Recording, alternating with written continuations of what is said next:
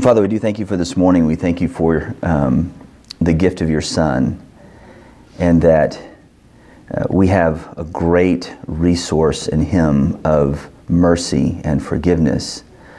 And as if that weren't enough, you also have opened up for us the treasures of knowledge and understanding and wisdom that rest in Him. We thank you that He is the head of the church and that we are in Him.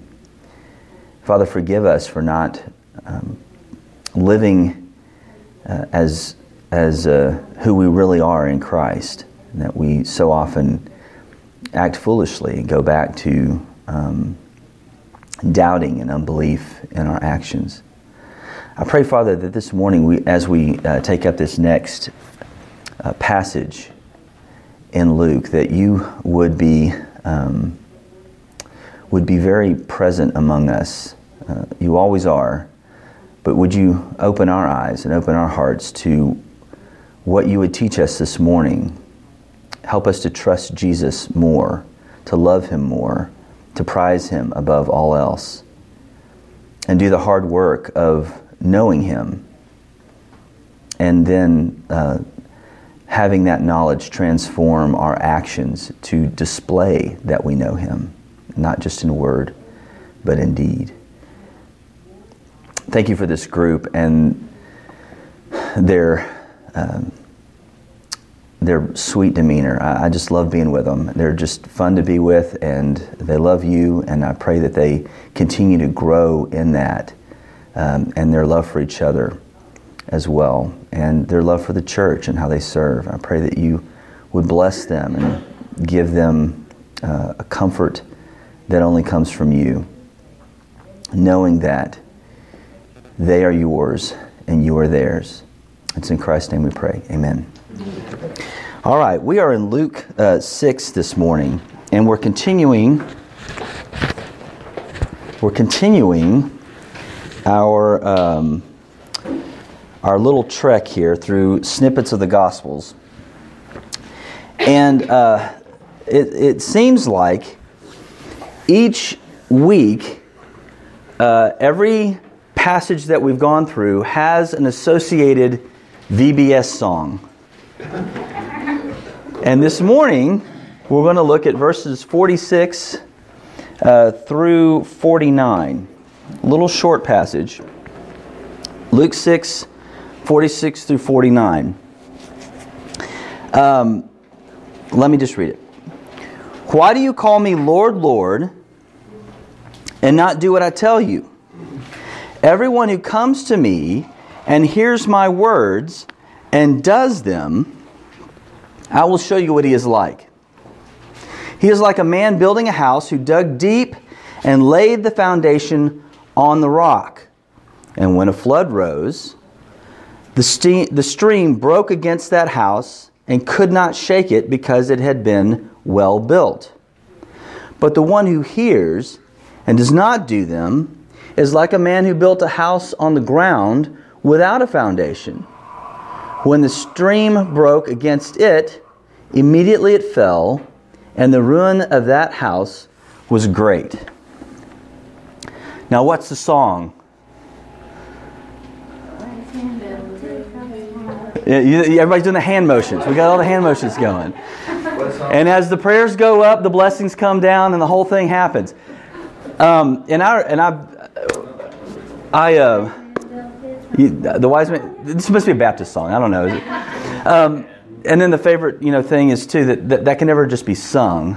If you're in a VBS setting, that's always shouted, because we always shout in those kinds of. Anyway, so that's the song. It's a curious thing, though, that Jesus gave us this parable at the end of the Sermon on the Mount. Here in Luke, it's called the Sermon on the Plains. The idea is that it was in two different time frames that this happened. But that he gives this parable at the end of some of the most meaty, challenging statements that we run across in the Gospels. I mean, you've got the greatest hits that we know so well from these sermons. Sermon on the Mount. Philip's going through that right now. You've got things like love your enemies and do good to those who hate you. You've got judge not, and you will not be judged, a favorite among the Democratic National Convention. But Matthew chose to include Jesus' discussion on the Mosaic Law. You've heard it said, you shall not murder, but I say to you. Those are all profound and pivotal statements for us. And in this extended Sermon on the Mount, Sermon on the Plain, and yet he concludes with this very simple house building story. Why? Why would he do that? What's going on here? What would the audience that is hearing this for the first time be thinking as he's talking about this? Would they be thinking, the wise man builds his... Would they be thinking that? What would they be thinking? What do you... I throw that to you. What do you think they'd be thinking? What do you think they'd be thinking? Too many things. The process that it took to build a house in their culture. Yeah. I mean, it's a big deal to build a house today, right? Have some of you been involved in house construction? Anybody? Yeah? Is it a big deal? It's hard. It's hard. What's hard about it? There's a lot involved. A lot involved, such as? Well, if you don't get all the measurements and stuff right, it messes up foundation and... Insulation is horrible. Yeah. I agree with that. If you've got to pick a good site, right? You got to figure out all the construction materials you need, have them delivered. Timing is critical. Watching the market and pricing is critical. So you have all of these things that are involved. If you don't do it right the first time, you're going to have problems way down the road. Way down the, yeah. If you got to get it right on the front end, or it gets complicated, right? Because remodeling is never fun. Well, I say that. The demolition work is fun. So if you want to build a house today, we hire a backhoe, right? We do that. We get a bulldozer to get the dirt work done. We get the concrete delivered by truck along with the lumber. The factory makes these trusses. We have a truss factory in Bullard, and it's great because you see these. Anyway, it makes me happy. And you get all these other building materials. Is that what they did back then to build a house? What was involved? I need Levi Trust Company to come and bring... No. What do they do to build a house? They do it themselves. They got to do it themselves. Good old-fashioned house raising. Well, I don't... Well, there was probably craftsmen, though, that did stuff, because you think about the tabernacle construction. Sure. The more well-to-do could afford craftsmen to build their house. But if you're a simple guy on a plane or standing around a mount, listening to a rabbi, what is involved? These houses are generally 2-room houses. The whole family sleeps in one room, and then you have an area for... Yes, it's odd. Then you have a room basically devoted to animals to kind of keep them... Incidentally, when we get to the birth of Jesus, we'll talk about that. You have just a very simple structure. But how is it built? You have to have help. You can't do it on your own. It's very difficult. So you have to hire help or get your friends to come over and help you because you would want to help them build their houses. Okay. He's talking here about foundation. And what he's pulling from is the region. It's like Houston. It's got this clay. And when clay gets hot, it's like rock. You can't dig through that stuff. My father-in-law mocks me repeatedly. He came down to help me put in a sprinkler system when we lived down in Houston. And I'm not, I'm a nerd, so I don't really do the shovel thing too well. Doing it in that stuff, I mean, sparks were coming off the clay as I'm trying to do it. It was hard to do it. And he comes up here and, it's all soft and it's all azalea and stuff. And he's like, well, I got guys who work 3 of you, that kind of thing. Take them down to Houston, let's see what happens. Because it's hard in the summertime. It's cracked, but it's like rock. But when the rain hits, like October, hurricane season, that stuff is like pudding. You can't stand. You lose a boot. Walking around. It's nasty. And so that's kind of what's going on here. The soil feels solid in the summer, and it's hot, and everything's. And you start building a house, and you start digging in, and you get about 3 hours into it, and realize you've got 7-foot walls to put up to make your house right, and you're thinking, this feels solid? It'd be so much easier to get this thing done if I just kind of clear it out a little bit and just start building it. It's solid. But what a good builder would do is dig under that rock clay down to the bedrock, to the good stuff. Stuff's not going to move. When it gets wet, it's not going to turn to pudding, right? And that was hard work. I mean, I dug a foot in Houston clay and really just wanted to let's move. But I mean, you got to dig several feet down to get to good rock in that area. So, in fact, Leviticus 26:19 calls the ground that has high clay content, which would be around the Sea of Galilee area that Jesus was talking. It calls it bronze. That's a biblical reference to the ground. It's setting Jesus up for this parable later on. It's bronze ground. The soil feels solid, and so the unwise builder would just kind of give up and just kind of set it up to do it real quick. And then what happens in the wintertime when the rains come? What do walls need to stay upright? They need foundation. They need something to hang on to. All right. If the stone walls start to settle, they buckle as a result, and the uncut field stones that were used for the walls begin to pop out one by one until the growing bulge in the wall gives way and the house comes a-tumbling down. That's not unheard of, by the way. As recently as 1991, which is not that long ago, some of us were younger. An apartment complex in Jerusalem was built on loose soil rather than the accepted practice of digging down to the bedrock. And a third of the complex fell when a sewage leak soaked the ground. 28 families were evacuated from that fall, and the report said that it resembled the destruction of a major earthquake. Great was the fall of that house. And that was a small leak. And when they're talking about these rains, Jesus talking about these rains coming through, that's a lot of water. And so it happens quickly. And suddenly, a wise builder digs down to the rock regardless of how long it takes. All right, so that's the physicality of what he's talking about. I think a lot of us know that background. That you got to dig down to the rock. We get that from the parable. Culturally, what's going on? Isaiah 28. Culturally, what was going on? Did you just turn right to it? It's amazing. It's like one of those things where you're looking for a good verse, and you flip and it falls open. There it is. It was right in my Bible. It was? Oh, nice. There's an old joke about that too. You flip it open and it says Judas went out and hung himself. Yeah. And flip it again and it says, "Go down and do likewise." Just never a good way to study the Bible. Okay. So you have, what would his audience be thinking culturally? In Isaiah 28, Isaiah is prophesying to a nation facing invasion. Israel's looking at being, or Judah is looking at being invaded.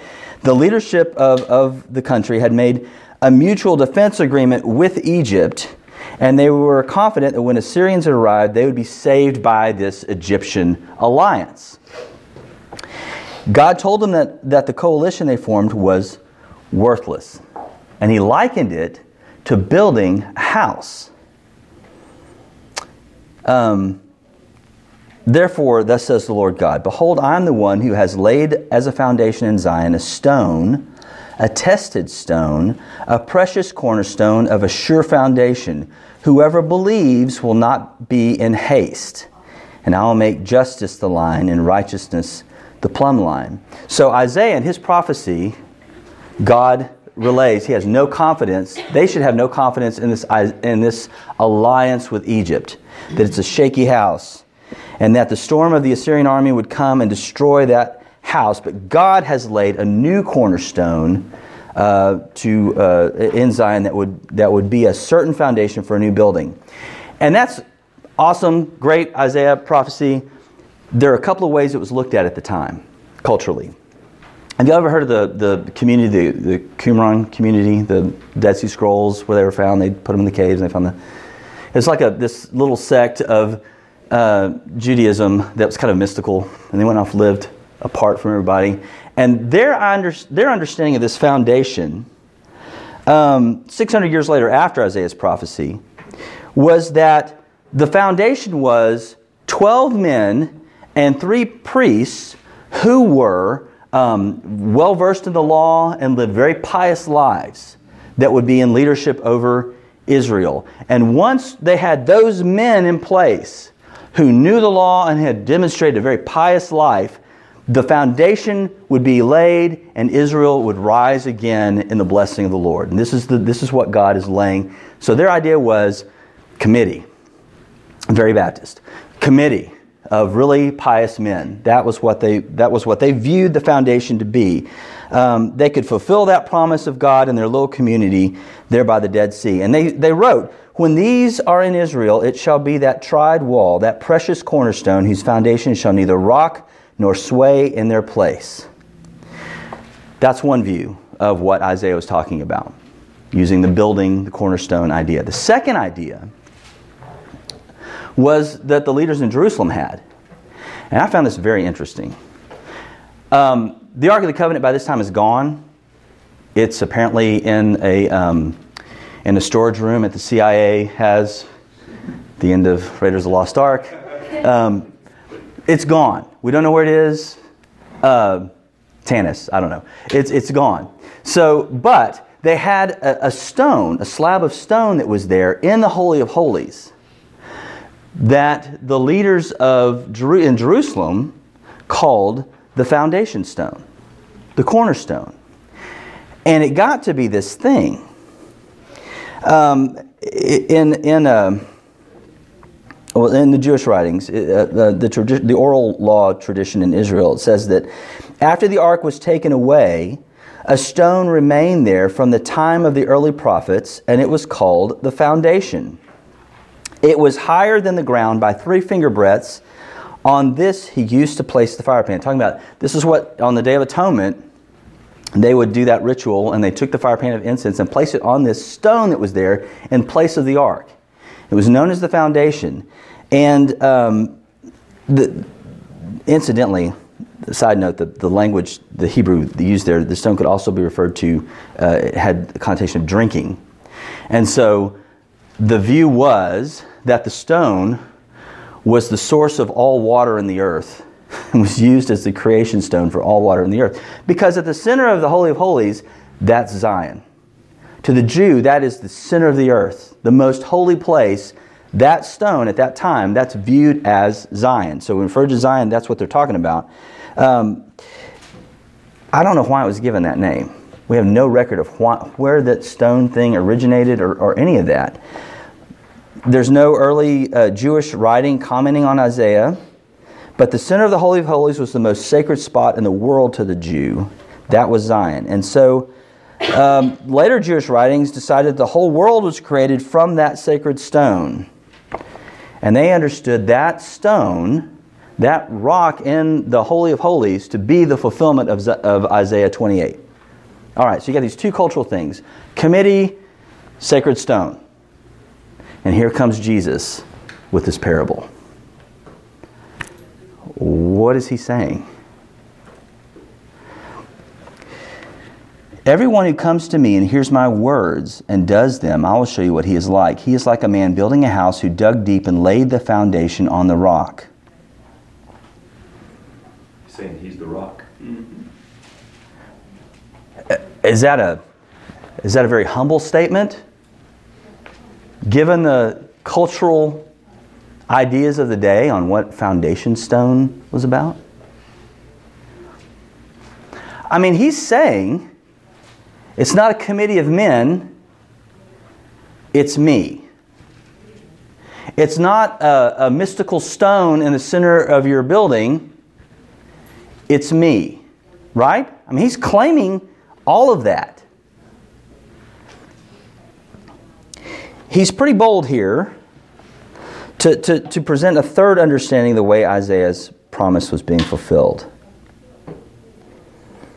The thing about Isaiah's prophecy, though, it's not a morality tale. It's a call to repentance. Isaiah is calling them to repent from this alliance with Egypt and to trust in the Lord. What's Jesus doing? Is he not doing the same thing? Yep. And how does that work? What is he saying is the issue? What you're founded upon. Okay. What's the difference between the man whose house stands and the man whose house falls? His works. His works. What he does with the information he's been given, right? It's what he does with it. Isn't it a mystery that they needed to build down on the rock? Kind of a norm for them. They'd seen houses built before. Daddy built a house that lasted a long time. How did he do it? No mystery. The knowledge was there. It's what they did with it. It's just hard. It's just hard. It's hard whenever sparks are coming off your shovel. How does the whole thing start? Listen to, now, with all that background, that was the intro. How does the whole thing start? Yeah. Is it really? No, it's not. Don't mess with me that way. All right, Luke 6:46. What does he start this whole discussion, all three verses, with? Why are they calling him Lord and not doing what he says to do? And what does he say? Lord, Lord? Why do you call me Lord, Lord, and don't do what I say? What do we know about repetitiveness in Hebrew literature? It's more weighty. It's more emphasis. The angels don't say holy. They don't even say holy, holy. They say holy, holy, holy, which means really, really holy, right? That's the way that the language worked. Why do you call me Lord, Lord, and don't do what I say? What's the implication there? If you really thought I was Lord, you'd act differently. Is that what he's saying? They're not ignorant of what Jesus has said. They link to all the good stuff at the Gospel Coalition. Right? They're using the language of highest praise here, but it means nothing because in practice they hold him in highest derision. Dad, I love you. I want to show you I love you. I want to show you I'm obedient. And okay, great. Go weed the garden. 3 weeks later, how come the garden looks like we're growing nothing but weeds? And what is going on over there? Well, Dad, it's hard. If you love me, what does Jesus say? Do my commandments. Don't quote. Quoting is important to know what commandments to do. I don't want to minimize knowledge, but we don't stop there. All right. The comparison is between those who hear and do his words and those who hear and do not do his words. It's not the doctrine, the catechism, the creed, the knowledge. It's practice and obedience. That is the distinction between ruin and being unshaken, between utter destruction and permanence. What does he say of these hearers only? How does he describe the end result of their efforts? How does he describe the end result of their efforts? Was great. Sound like a minor repair? Big deal. In fact, the language that he's using is judgment language that we see in the Old Testament. Amos 6:11, for example. For behold, the Lord commands, and the great house shall be struck down into fragments, and the little house into bits. Revelation 18:21. Then a mighty angel took up a stone like a great millstone and threw it into the sea, saying, "So will Babylon the great city be thrown down with violence and will be found no more." The idea of utter destruction is what he's talking about here. All right. There is never a separation between knowledge and wisdom that ends well. What are we talking about? Do you remember way those many moons ago when we were in Exodus? Some of you were not with us then. We had a chapter 31 where we're going through the stuff. You know, you have all the narratives of Exodus where they're coming out of Egypt and all this stuff and the whining and the complaining and I'm going to kill them and start with you, Moses. And he's like, no, don't do that. It's not a good idea. So you have that stuff. And then you have at that last part of Exodus a series of commands. And there's a lot of temple commands in that stuff. And you remember when we got to the part where God said, I've set apart two guys? What was their names? Bezalel and Aholiab. Okay. Delilah, not Delilah. That's later. It's in Judges. I was saying Belial. Belial. No, that's another. That would be sort of demonic if we went there. Bezalel and Aholiab. Remember those two guys? Great names. You ever have kids? That's where you want to go. Bezalel and Aholiab. Do you remember? They were craftsmen. And God says, I've put my spirit in them of knowledge and understanding and wisdom, he says, to build stuff. Right? And the ability and intelligence with knowledge and all craftsmanship. Other translations say with wisdom and understanding, with knowledge and in all kinds of craftsmanship. What was knowledge? We went through this whole discussion on this thing many moons ago, probably a year ago, more than a year ago. Do you remember what knowledge is? Just define, generally, when we talk about knowledge, biblical terms, what is it?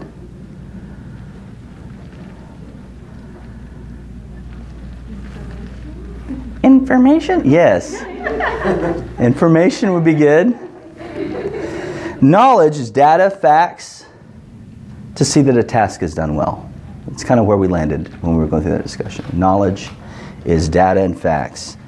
They had to know some facts. Knowledge is getting the right information. When we talk about understanding and intelligence, what are we talking about there?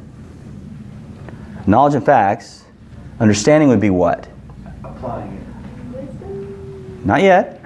Knowledge, understanding, knowledge wisdom. And be able to do something with it. Connecting the knowledge to what needs to be done. But not necessarily applying it. Not necessarily, but understanding how to apply it. How to do it. Yes. So if you have knowledge, here's the stuff.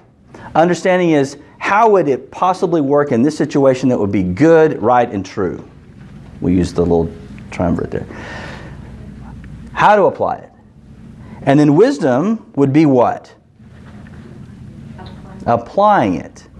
So that's how Scripture kind of delineates out the process that we have. Here's some information. How do I use it in this situation that I'm in? How do I discern, using discernment, and what's right here? And then wisdom is actually doing it. And doing it well. Right? Those are... Understanding and knowledge on top of that, because if you're doing something right at the right time, that's wisdom. Right. It takes wisdom to know when to say it or what to say, but that goes back to understanding. Right. Sin can affect any part of the process. Sin affects any part of the process. Either it affects it at the top end, which often does with me. What are the facts again? Audrey's doing this experiment where she's trying to figure out if people who have music training can remember words while music's going on. So she plays classical music for a minute, and you're to like look at this list of words, and my eyes cross, and then take a minute and write down all the words and see, can you remember it? And I failed horribly. Everybody else can get like 10 words, 11 words out of 15. I got 7. And it's like, but it supported her hypothesis, which was, I'm distracted by the music. So I'm like, how do they do that?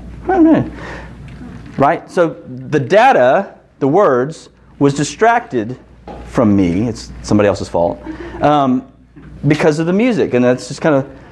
If the knowledge is obscured because of distraction of sin, noise, chaos, then we start off, right? We don't have the right facts. Then you go to the next stage of, what are the facts? How would it apply here?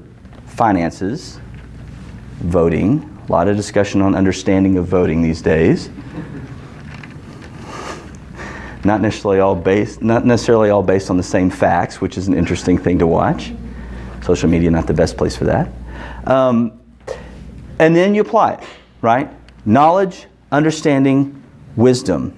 And all of these are gifts from the Spirit of God. Wisdom is doing the right thing at the right time. All of these are gifts from the Spirit of God.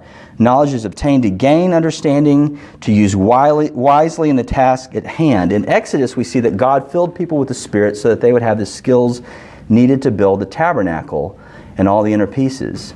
Paul talks about it this way in Colossians 1. And so, from the day we heard, we have not ceased to pray for you, asking that you may be filled with the knowledge of His will in all spiritual wisdom and understanding, so as to talk about it, to debate endlessly, to form a committee to come upon the... What does it say? So as to walk, action, in a manner worthy of the Lord, fully pleasing to Him. Is it possible? Fully pleasing to Him. Do we get nervous when we say that? What about total depravity? Fully pleasing to Him. Bearing fruit in every good work. Is it possible? And increasing in the knowledge of God. Paul sees God once again by His Spirit, filling His people with knowledge, understanding, and wisdom. Why? Why does God do that? What's the purpose? It's the natural response of those who love Jesus. I want to please Him. Right? In that passage too, it ended on knowledge, so it kind of seems like as you gain knowledge and understanding and actually apply it, it leads you back to wanting to know more about God. Right. The process starts. So this process is a circular, increasingly awesome process, right? Welcome to eternal life. How did Jesus define it? To know God and the one whom He has sent, Jesus Christ. And this is how that happens. In every area, in every good work, it continues and grows and builds and gets stronger and stronger and stronger. That's if we're doers and not hearers only. That's the challenge.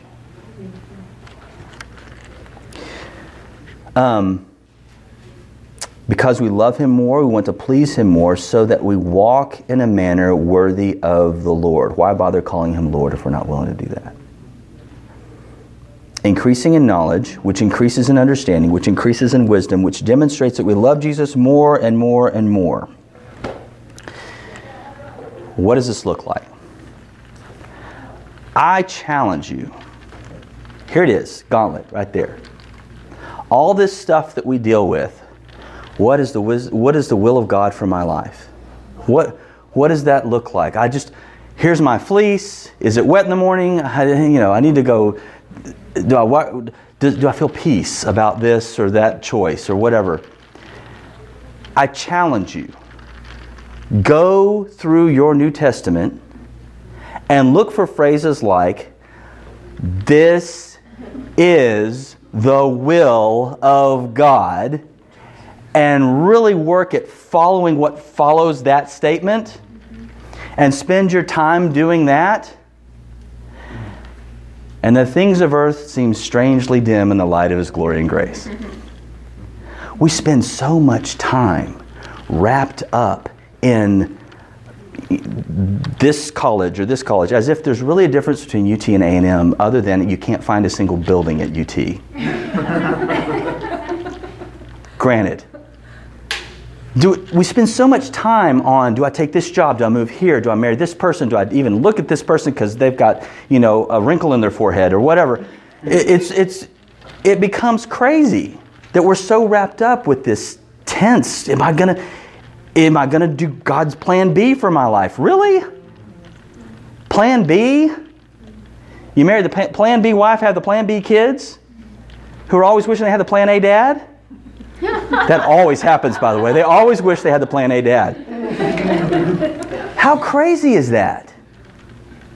The focus is Jesus. I want to be pleasing to Him. I want Lord, Lord to mean something. So how do I do that? This is the will of God, your thankfulness. Content with what He's given. I strive. If I'm in slavery, Paul says, work to get out of it, but be content where you are while you're there. That's slavery. None of us are there. Well, some of us are employees. So sometimes it feels that way. Mortgage. This is the will of God. Here's a simple one. It's very simple. If I'm a single guy reading my Bible, I cannot escape the biblical data that says engaging in sexual activity outside the way we were designed by God is like taking fire to the chest. How can you do that and not get burned? That's what the Bible says. This is the will of God, that you, what? Abstain. Right? Not, anybody want to tell me about a textual variant in that passage? There's not one. It's very clear. But sexual immorality and all impurity or covetousness must not even be named among you, as is proper among saints. Ephesians 5:3 and other places. The knowledge is clear. The data is set. We have the points. There it is, the understanding. How do we discern? How do we discern? How do we ask the right question? It's the fool who asks the question, how far can I go with my girlfriend and it still be okay? The wise man asked, how do I need to approach this relationship with my sister in Christ so that we both keep growing and hungering and thirsting after Jesus instead of coveting what is not ours to have at this time? That's the understanding. That's the discernment. That's what's got to take place. This is the data. This is the will of God. This is the discernment. I may have a problem here if we go driving alone on a country road and just happen to get lost. Right? That's use discernment there. Lord, Lord, do what I say. And then a wise man then acts. Doesn't just make the plan. Acts on the answer to the right question. He may need to be radical. David Platt may need to be radical. And never allow himself to be alone with his girlfriend because he knows he must keep doing the hard work of digging down to the rock. And sometimes it feels like you're hitting sparks off the shovel. But you keep digging. Why? Because when the water comes and we're not down on the rock on that issue, great is the destruction. It's chaos. That's one application. That's a very simple application. If we love Jesus more, we love His people more. And that sounds really nice until you actually start trying to love His people. Right? We're an ornery bunch.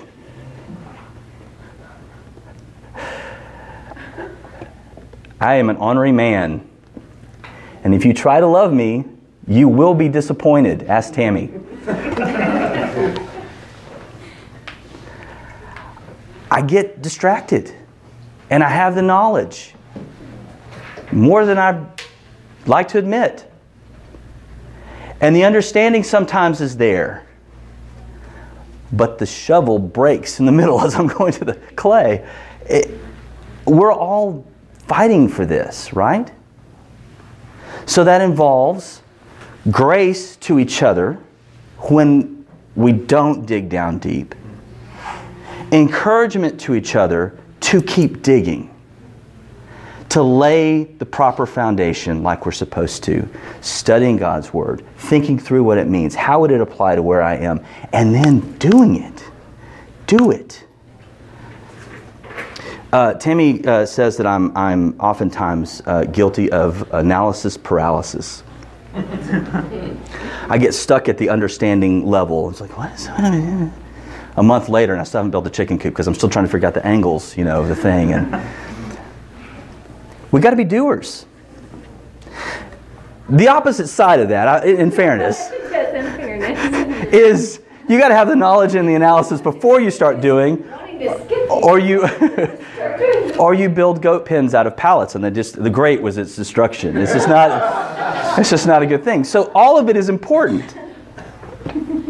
That's a whole nother system of thought. What? It's interesting that when he talks about the one who's laying the foundation on the rock, it says when a flood arose, it almost has like a catastrophic, levels of flood, right, versus the one who, and yet it withstood that. And then the one who built his house on the ground without a foundation, it was when a stream broke. Yeah. Yeah, it doesn't take much water It wasn't to make clay into pudding. Flood. It was something kind of small. And isn't that the way sin works? Right? It's a little thing. A boundary missed, a careless statement made in hostility, because you just I'm tired, and therefore I'm justified in saying this to this person that cut them to the core. Right? It's a little thing. It's a little water. And if the foundation isn't there, the water's not resisted. But if the foundation is there, you have the Iranian church that's growing up in the midst of great persecution. It's a different ability to withstand what's there when the foundation is there. We need each other. And I guess that's where I'm going. I need Chad and Philip. I need you guys to kick me in the butt, which needs to be happening on a regular basis. We need each other. It's a house we're building, not a bunch of individuals, but a house that we're building, right? Paul talks about it in terms of temple, house, a city. So that's not something that we can do alone. We talked last week about the gift. When he ascended, he gave gifts to men, the pastors, the preachers, the apostles, the teachers, and the evangelists. And the thing that we kind of rest on is teach me, equip me, you guys who are gifted or whatever. But the way that whole passage begins, Paul says, but grace was given to each one of us according to the measure of Christ's gift. The gift that he's given to you belongs to the body of Christ.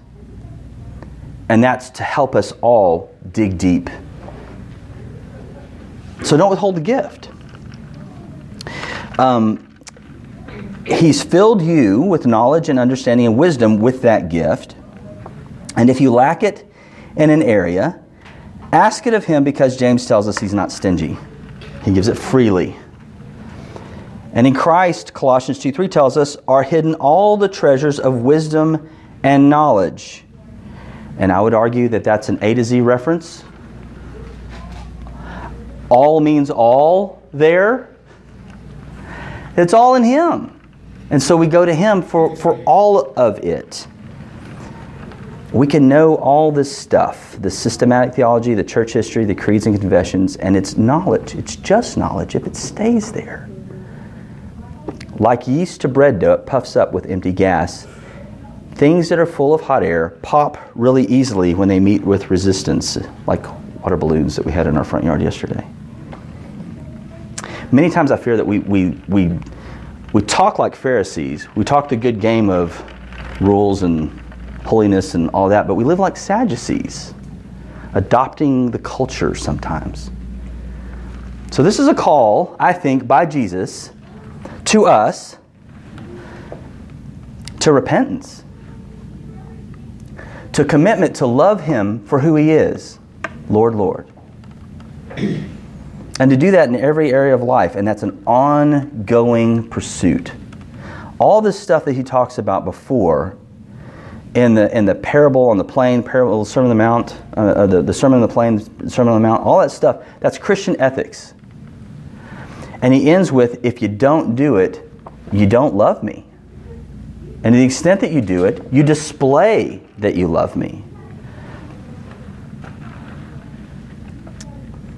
All right. The call of Jesus in Luke 6 is also a call to us. Just like a storm was coming in their day, there's one coming in ours, and we all know it. How is our house building going? Are we doing the hard work of digging down to the rock? Jesus said that upon that rock he will build his church, and the very gates of hell will not prevail against it. Incidentally, that rock was not Peter. That rock was not the magisterium. That rock was Christ. Always has been, always will be. How are we doing on that? That's the call. Any comments, questions? We have at least 10 minutes before we normally go, oh my gosh, we're just way so late, we got to get. Can I read from Ephesians 2? Sure, you can read from Ephesians 2. It's at the very end. So then you are no longer strangers and aliens, but you're fellow citizens with the saints and members of the household of God, built on the foundation of the apostles and prophets, Christ Jesus himself being the cornerstone, in whom the whole structure, being joined together, grows into a holy temple in the Lord. In him you also are being built together into a dwelling place for God by the Spirit. I just think it's cool because there's the whole work of the Trinity involved in that, and there's the work over time of the church being built, the apostles and the prophets as part of the foundation, and Christ as the cornerstone, and the current, in him you also are being built right now with your fellow Christians. You're being built into a dwelling place for the Lord. And so I'm glad you brought that up, especially the last verse where it talks about the whole Trinity is involved in that. Because many times when we hear stuff like this, it's just go do it. You can't do it. You cannot do this in and of yourself. It has to be a work of the Spirit, and yet we're charged with do it. Because, as Philippians says, we work out your own salvation with fear and trembling, because it is God who works in you to will and to do according to his good pleasure.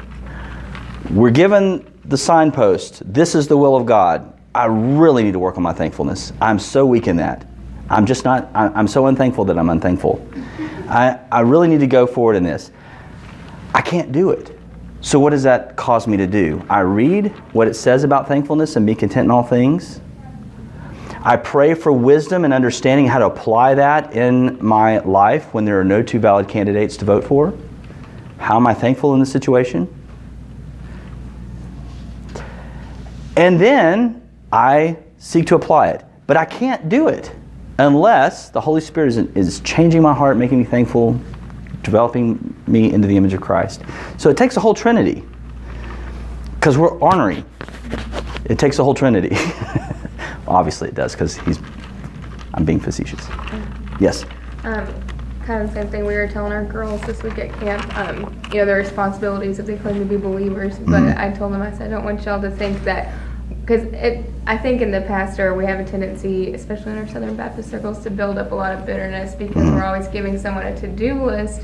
But what if they're, struggling with their walk with Christ in the beginning, like, well, you need to just work on being thankful. So I told them, I said, none of this, all these things we're telling y'all to do, like reaching out to others, loving on others, serving, blah, blah, blah, it's not going to mean anything unless you're not walking with the Lord in prayer and in his word, having other people pray for you, hold you accountable, your walk with Christ. This is an outflow of your walk with Christ. Right. But, so I said, you do have responsibilities and you are accountable for things if you claim to be. But, this is not a checklist to be a good Christian. Yeah. And that's so fundamental. Like, we all know that, but I think we forget, preach the gospel to yourself and go back, get yourself with your Jesus. We all start saying Jesus. But if it's not, like, say, Lord, Lord, but not doing it on our own, then it's just good works without. Yeah, we often stop at the knowledge element of that. Because I grew up in the circles where we were always being taught what to do, but I think it made a lot of bitterness in those who weren't where they needed to be. They needed some help, some accountability, some confession and stuff. And so they're just angry with their to-do list, so they weren't feeling Yeah. any better, you know. Yeah. And I said, now y'all are going to struggle, and it doesn't always, it's not about how you feel, but Right. about your walk with Right. Him. Yep. It's an ongoing process. None of us are going to arrive there tomorrow or even at the end of the week. Usually it's worse at the end of the week. But the idea is to keep pressing forward and keep digging. Go Dory on it. Just keep digging, you know. Because eventually the change is going to happen in the heart. I will be more thankful than I was yesterday or a year from now.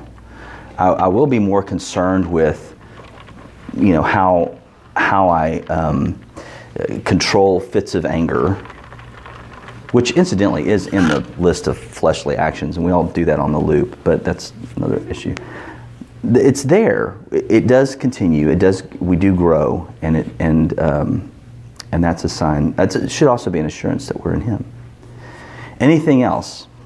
I think that's part of the reason we need to be involved in each other's lives, because when we do get discouraged, it's good to have someone to hold you accountable on things that you need to improve, but you also need those friends that go, you know, you're really more joyful than you used to be, and you really handle things that come your way that are unforeseen better than you used to, and I see that as a work of God in you. It's good to be involved in each other's lives, to also point out good things in each other where we see God working and we see God changing hearts, because I think sometimes we get so down on the things that we Don't keep do. failing Right. at, or that are harder to overcome, that we forget to look at all the places God has been faithful and is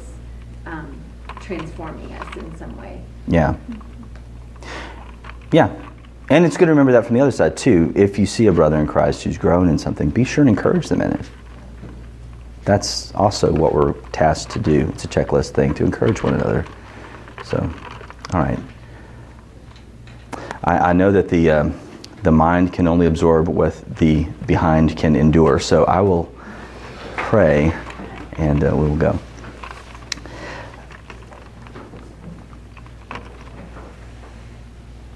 Father, when it comes down to it, what you're calling us to do and what our hearts want to do if they're renewed in Christ is to know Him more. And we ask for a zeal that's only born by your Spirit to love Him, to search out those nuggets in Scripture that are clear direction, that that you would make us burdened to understand things as they are and how they should be applied where we are. You've put us each in different circumstances and different situations to display the beauty of Jesus where we are. And that takes a bit of work. And so I pray that you would make us good workmen, co-laborers with Christ as we share the gospel, as we benefit from the gospel, as we build upon what you've done for us through the gospel, to look more and more like Jesus every day, gathering others to display and to worship our Lord. And we pray that we say that term rightfully and mean it. It's in Christ's name we pray. Amen.